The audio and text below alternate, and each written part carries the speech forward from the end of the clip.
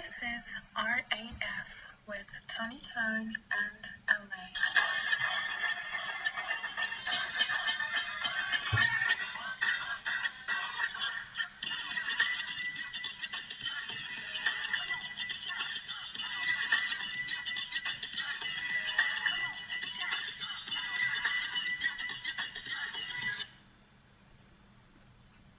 Yo, what's up? It's your boy LA, aka the Love Ambassador, returning to you once again for another issue of RAF. Woo woo! So we're all up in the studio and shit's getting a little bit crazy. Yo, I know it's been a little bit of a minute. Sorry, special shout out to Brucey for covering, a very, very interesting thing and making us feel a little bit better about, if you're along with Valentine's Day. But we're gonna look, the history nerd in me is gonna step it up a little bit. You know what I mean? Because we all been watching America and the State of Union address, and it looks like, that the country is just getting more and more divided. And many people are questioning when people say, make America great again, is that racial, is that economic, is that political? And what we're seeing across the Western world is people really starting to vote for far-right parties again. Now, we can only hope that it's not going to be a repeat of World War One, or in particular World War Two, which was caused by dire economic circumstances in Germany. So I thought, to be honest with you, today at work was pretty quiet, so I was just reading the newspaper, and one of the articles that came up kind of caught my attention, and I'm going to run through it today. And it's called the low-income nations that were once super wealthy. And the reason why I think it's very interesting is because we're so entwined in Western power and Western dominance because it's been around and the main, ruler, so to speak, for the last 100 years. And now we're seeing countries like China come up as economic powerhouses. Previously, we saw the tiger countries of Asia, Japan, making their mark on the world as well through economics and finance and everything else. So what I'm trying to say is that it's very much like, it's like a rotation sort of thing. Like everyone has their time in the spotlight, from, Genghis Khan and the Mongols to the Aztecs. So here's a little bit of a history. And I guess food for thought that, dude, if you do want to remain in power, have a think about what you're doing. And for those trying to get in power, realize that, your time might be sooner rather than later. So, as they say, let us begin. I'm going to start off in Thailand. For those of you that don't know, Thailand is a country within Southeast Asia. And Thailand's GDP per capita is around $6,000, which is below the global average, but it's not the poorest of the world. I've had the benefit of traveling through Thailand. So the capital is Bangkok. Yes, that's the name, Bangkok. Anyway, we'll leave that for the moment. And I've travelled up to Chiang Mai, which is right up in the northern parts, and travelled through Phuket, which is one of the islands, and through the islands as well. Now, they have a very, very rich history. They still have a king, still have a royal family. And during the 16th and 17th century, excuse my pronunciation, the Ayutthaya Kingdom covered much of what is modern-day Thailand. And the kingdom was a centre for international trade, and the capital rivaled Paris in size and splendour. And you do see that actually when you go to Thailand. You see, like when you go to the royal the royal palaces and the Buddhas and everything like that, you could tell that, at least in periods of history, it had extreme wealth. Unlike other countries in the region, the Ayutthaya Kingdom welcomed foreign traders with open arms, exchanging goods with merchants from China, Japan, and as well as nations as far as France and Portugal. The boom times didn't last, and trade declined in the early century, hitting the economy hard. And then what also happens, and again this reflects in modern society back to history, once the economy goes, you see the fight for power come out. And then it's nothing different in Thailand. There was a bloody Game of Thrones which saw several potential heirs bumped off, i.e. killed. Monarchies destabilised. And then so his neighbours in Burma sitting next door like, oh, fair enough. let's just give this a crack. So in 1765, they sieged the capital for 2 years and eventually destroyed it. And what was left is what we now know as pretty much modern Thailand, the Thonburi Kingdom. Next, we're going to go to Mali. Now, Mali, for me, has always been of interest because of the griot culture there. Now, griot culture was basically they had traveling musicians who recounted stories and news and what was going on in between city to city and village to village. And there's many people that feel, and this is close to my heart because I love blues music, that the blues musicians were carrying on musical tradition from the griot culture in West Africa, where a lot of the slaves were sort of drawn from. Now, Mali today is one of the poorest countries in the world, where the GDP per capita is $837 a year. That's like insane. And most of it is subsistence farming. But if you rewind a few hundred years ago, the Mali Empire was a total space of about 1.1 million square kilometers. At its height, Mansa Musa I, who reigned from 1312 to 1337, is probably still considered to this day by historians of all walks of life one of the richest people that ever lived. Now, this is saying that it's $415 billion was his equivalent in modern day money that he earned in 25 years of rule. I've heard that it's actually gone even up to somewhere within $1 trillion. So the point is the dude had a lot of money. In fact, he had so much money that when he was going on the pilgrimage to Mecca, that when he went into Egypt, because Mali was so rich with the gold, right, and it had one time half the world's supply of the precious metal, that the Egyptian economy actually failed for years afterwards because he basically gave so much gold to everyone that it basically kicked up inflation and altered the economy. Such was the wealth of the guy. And then the jewel in the crown was Timbuktu. Now, you might have seen Timbuktu in the news today with some, problems within that country with sort of terrorism and insurgencies and the French fighting there and the Malian army fighting there. But culturally, it's an enormously rich area from, universities to beautiful buildings of mosques and art and literature and everything like that. It's now sort of a former itself, but, again, it goes to show you how different nations and cultures and whatever take over from ones that were previously enormously rich. The next is Turkey, which has an average GDP of about $11,000. Now, they were actually part of the Ottoman Empire. And back in the 16th century, the Ottoman Empire emerged, which was previously it's Turkey now, boasted a GDP which was 2/3 that of Western Europe. Now, they ruled for huge amounts of sort of closest to the Yugoslavia area. That's why Bosnia and Herzegovina, for example, you have the Muslims there, North Africa, Israel, the Middle East. And so, I've actually been there, and Sultan Suleiman the Magnificent, who ruled from 1520 to 1566, presided over a golden age of military prowess and unprecedented prosperity and great artistic achievements. Now, I've been to Istanbul, to the palace, and the jewels there, because I've been to see the Queen Elizabeth's jewels as well, is out of this world. Like, the wealth that the Ottoman Empire had was insane.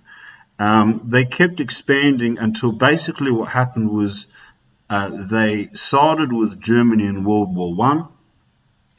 Australians know the Ottoman Empire for Gallipoli and us trying to run up beachheads to attack them, and the battles in the Middle East, Beersheba as well, with the cavalry charges and everything like that is entrenched with Australian history.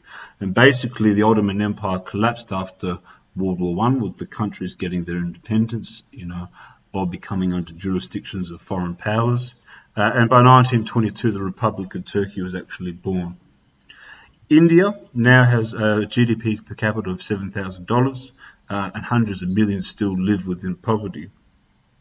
It wasn't always the case. The Mughal Empire was founded in 1526, extended over the whole entire continent, and was basically rolling in cash. They bypassed trying to become the world's foremost economic power, and at one stage in the 18th century were accounting for just under 25% of global GDP, which could translate to a staggering $21 trillion today. So when you see poor India, like I said, it wasn't always the case. And what basically happened, they were sort of, in manufacturing and industry, and their living standards were even higher than England for a lot of the 18th century. But basically, by 1858, the Brits had taken over through essentially military power. And that's where, the trials and tribulations of, colonial Britain imposing on India to full and devastating effect occurred. Latvia, so Latvia had a liberal constitution adopted in 1922, and basically before World War II, they were immensely prosperous of agriculture and timber exports. What essentially happened was that by the Germans attacking in World War II and then the Soviets taking over, the whole entire economy was basically devastated. And they got independence after 1990, and it's only now that they've started to recover, but nowhere near what they once achieved. But having said that, they're $14,000 GDP, and they've been making leaps and bounds. Cuba is another interesting one that I've been to.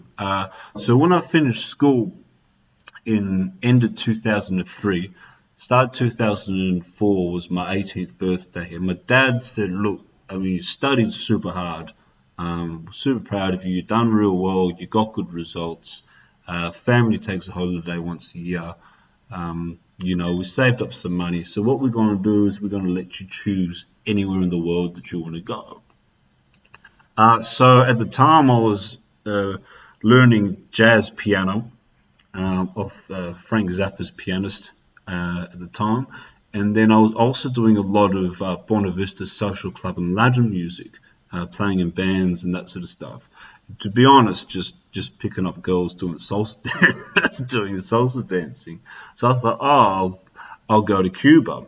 At the time, the restrictions were in full force by the Americans after the Cuban Missile Crisis, so we had to go to Los Angeles, into Mexico, flying to Cuba. And the crazy thing about flying to Cuba at the time was you had military jets fly right up to the airplane and escort you into Cuba. And then when you went into the airport, they shut these wooden doors and you stand one-on-one with this beefy dude, asking where you're from. But it was an amazing experience. I ended up playing it with street bands, went to a voodoo church, did salsa dancing in the streets, traveled around, had an amazing experience. And the one thing that happened for them is because of the restrictions, they couldn't sell as much of the sugar, which was their main export, and also the GDP collapsed.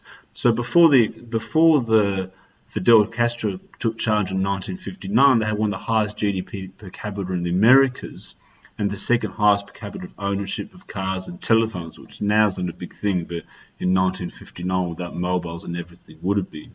And then after the revolution took place, and obviously after the Cuban Missile Crisis, it kind of fell off and got particularly hit because they were backed by the Soviet Union after that ended. So whilst when you go there, there's all these beautiful old houses, and may they recover after the last hurricane they had, the people there are clearly, in terms of dollar value, poor. But there was a big, they reduced the gap between the haves and the have-nots.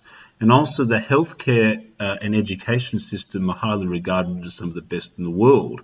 So, of course, politics aside, maths and English and Spanish and, history and science and whatever. They got really good education in universities, and they also produce an enormous amount of doctors to the point that they export doctors literally around the world as part of the foreign policy. So, we'll give you 1,000 doctors to work in your country and help you poor if you give us oil free, like was the case back in the day of Venezuela. Iraq was another one. So pre-1973, during the 60s and 70s, they were absolutely booming, highly developed nation, had one of the highest living standards in the region, GDP skyrocketed, infrastructure, social services. Then Saddam Hussein took over, and of course we know from sort of the Iraq War of 1990, but before that was 1980 to 1988, where he fought Iran, which basically ruined the whole entire economy. Obviously, 2003 to up to today had obviously the other Iraq War. So now the GDP is only around sort of about $5,000 a day, even though it's a really immensely oil-rich country. Zimbabwe, shout out to my brothers and sisters there. Same thing. I mean, we've gone through it before with sort of the hyperinflation. During the 1980s, it had a robust economy, basically because of its abundant resources in agriculture. Cracks began to show around sort of the late 90s, early 2000. Well, we all know about the reappropriation of land, which interesting for me when I went there.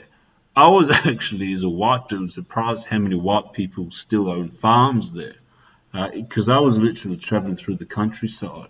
So I think that, the media also sort of did bump it up a little bit of what actually went down.